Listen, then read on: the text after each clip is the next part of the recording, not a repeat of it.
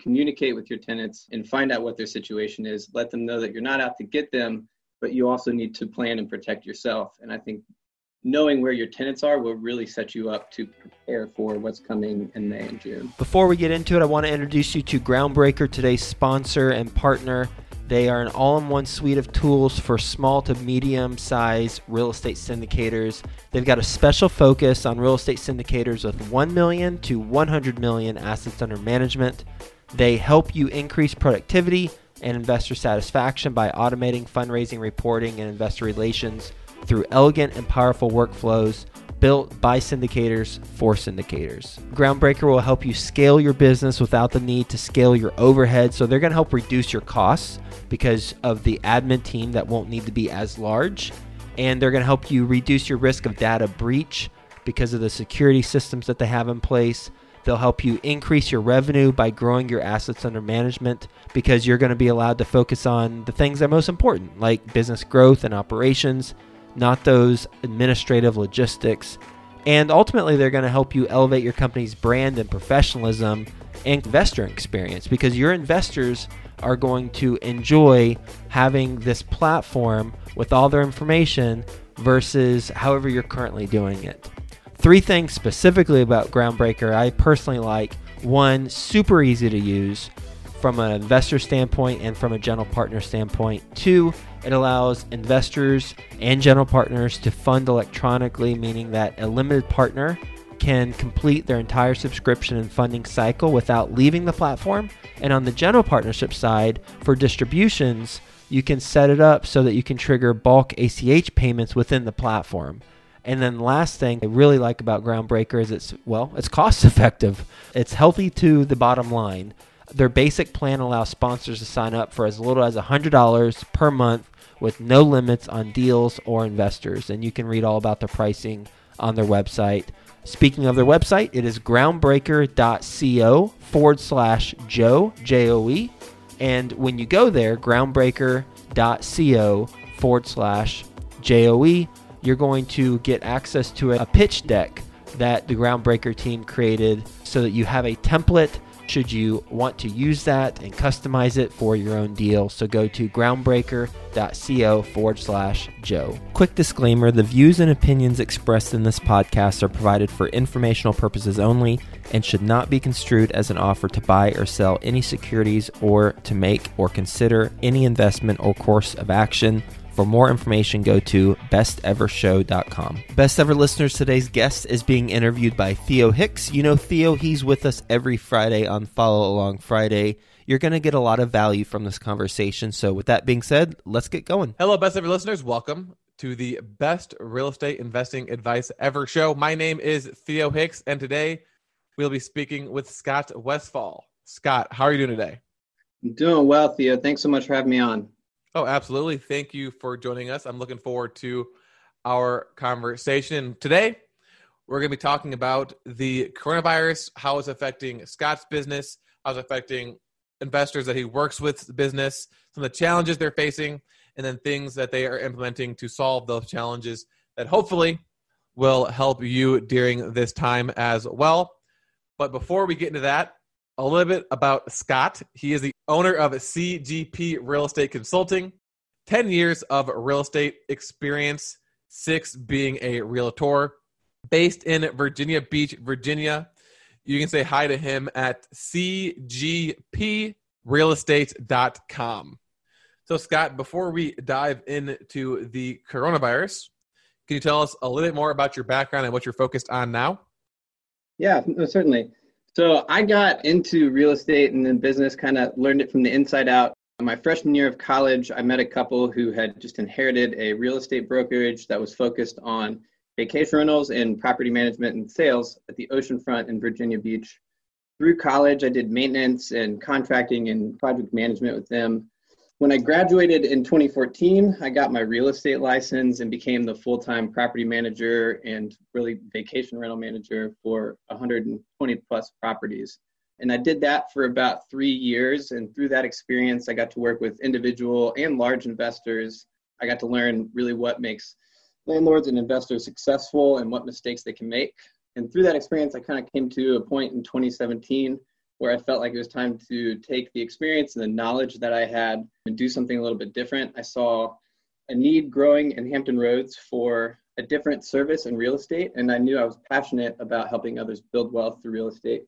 So I decided to put my license in my LLC's name, CGP Real Estate Consulting, and today we are focused on being the leading expert in the area in identifying, purchasing, and operating investment properties in Hampton Roads. Perfect. So identifying, purchasing, and managing, correct? Those are the three. Sir. Perfect. So it sounds like we've got our three categories to talk about today. So I think the first one we should talk about is managing, and then we'll kind of work our way back. So how has management changed during these past few months with the coronavirus pandemic? And maybe also tell us some of the major challenges you're seeing investors face, and then the types of advice you're giving them to address those challenges.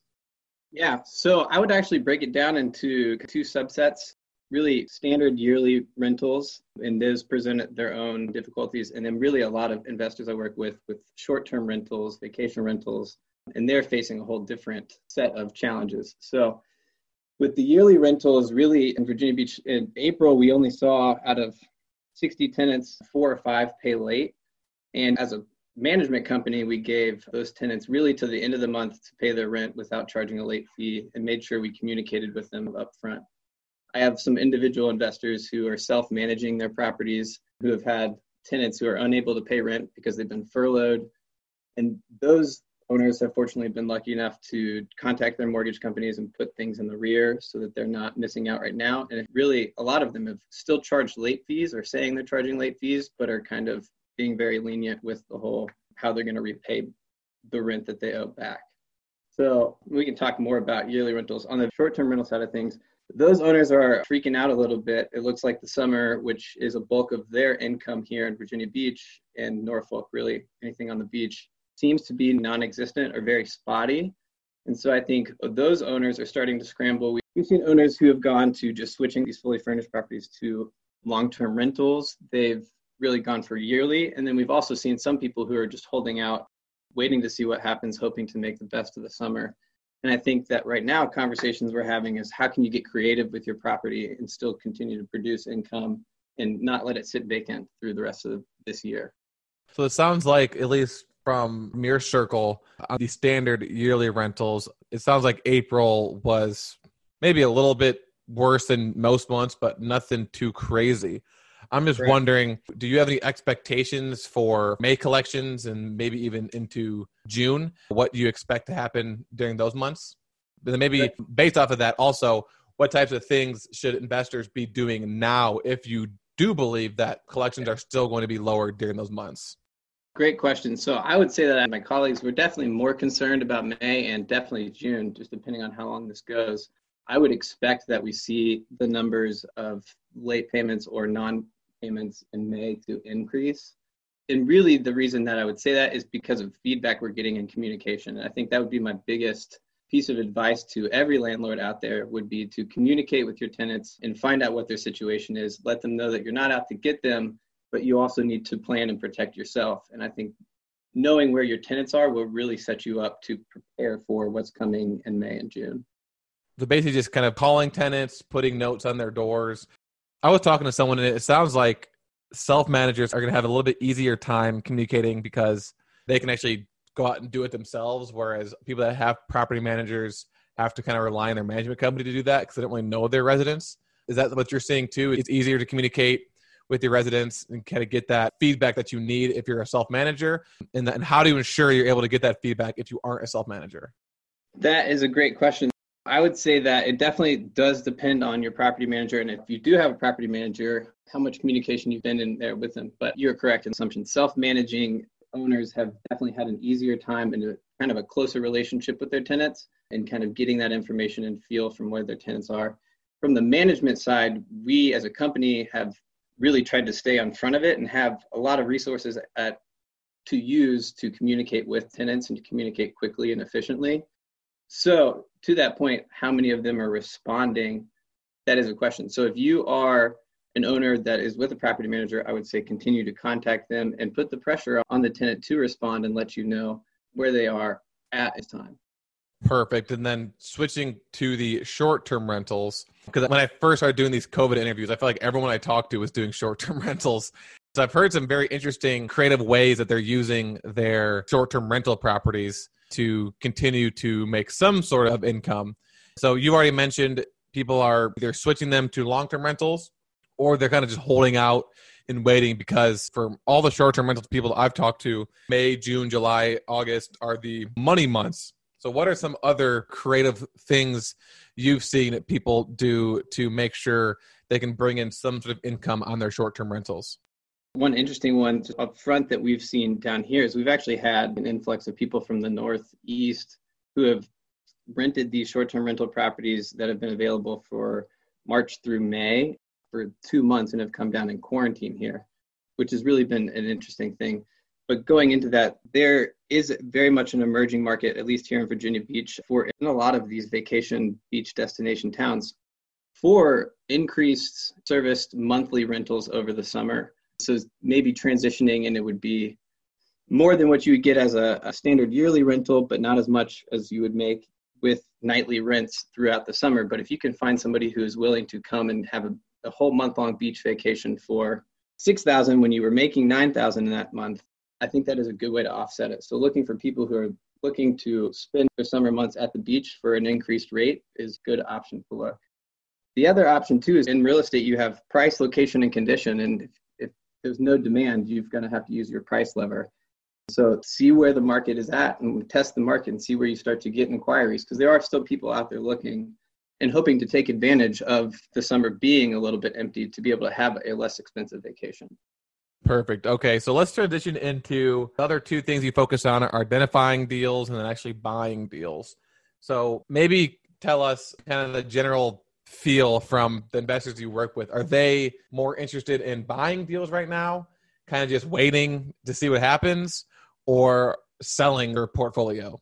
That's a great question as well. Right now, the demand is more than ever. Real estate investing in general has just become so mainstream. So I have not seen the demand slow down. The demand has kind of been there, and it's the supply across the nation has been low and has continued to remain low. So I feel like it's been a tightening of supply, but the demand has stayed the same when it comes to investors looking to put their money into real estate right now. So it sounds like the demand for the buying is still there. And obviously, if the supply is tightening, then people aren't actually selling. So my next question would be, you focus on single family homes, right? Yeah, single family and really smaller multifamily, so 4 units. And then using those as rentals, correct? Correct, yes, sir. Perfect. Okay, so I want to buy a duplex right now. What are some of the main changes that I need to make when underwriting these deals? I think that building into your models and your projections when you're looking at properties, building in that vacancy rate and even making that vacancy rate a little bit bigger, planning for these unexpected times of no income.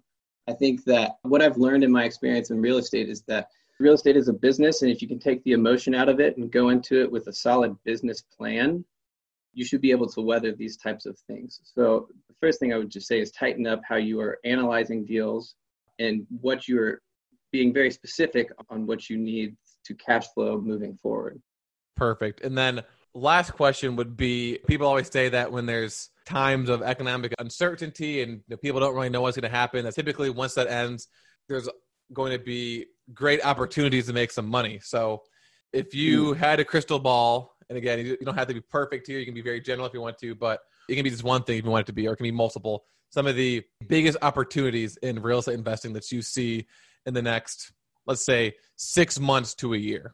The first one is going to be is on the short-term rental side, whoever can look ahead and see what the renters want, the demand is going to come back, but it's going to look different. And whoever can look ahead and get ahead of that is going to be successful. So currently, if you own a short-term rental, get ahead of it, start to think about what it's going to look like after, because the demand is going to surge back.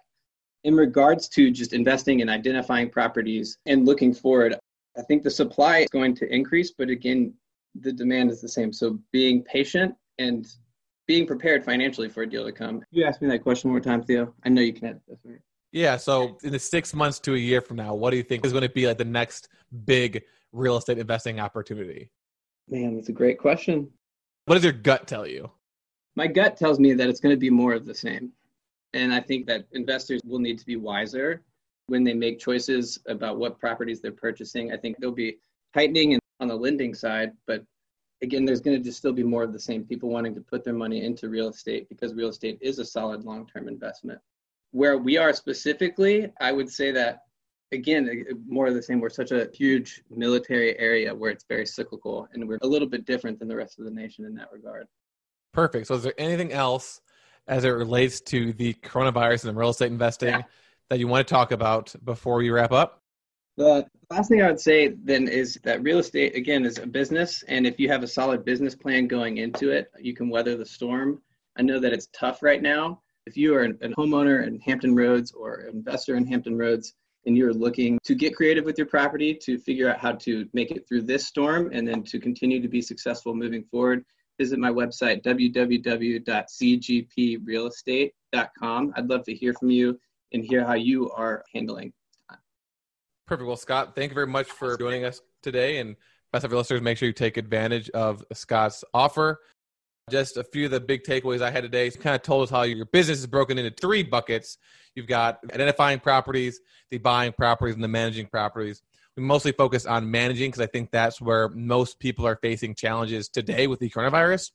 So you mentioned how it was different for your standard yearly rentals and your short-term rentals, that you do think that May and June are probably going to be a little bit worse than April. Most likely, again, no one can really predict the future, but most likely, based on the current trends, May and June collections are going to be a little bit more difficult than April. Therefore, it is very important that you are communicating with your residents so that you know specifically what their situation is, so you're prepared and you're not waiting until the end of May and realizing that no one's paid rent that month. So that's kind of one big takeaway. Second was, if you're a short-term rental owner, a lot of them are freaking out, but making sure that real estate, as you mentioned, is a long-term play. So sure, you might not be getting any income right now, but you do believe that demand will come back for short-term rentals, and that whoever is able to predict what that new demand will be like are going to be able to set themselves up for success. And then lastly, when it comes to identifying and buying new deals, it's very important for you to make sure you're underwriting a larger vacancy rate for unexpected times of no income like today. So Scott, again, really appreciate you coming on the show today and being willing to talk about some of the challenges you've seen other people facing in real estate investing. I know it'll be a value add to the listeners. Best of listeners, as always, thank you for listening. Have a best ever day, and we'll talk to you tomorrow. Groundbreaker helps you increase productivity and investor satisfaction by automating fundraising, reporting, and investor relations through elegant and powerful workflows built by syndicators for syndicators.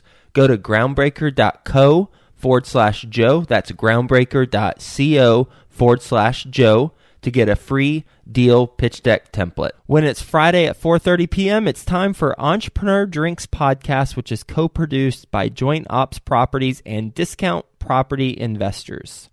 Join their end of the work week session as they tackle problems facing entrepreneurs. Listen and subscribe at entrepreneurdrinks.com. That's entrepreneurdrinks.com.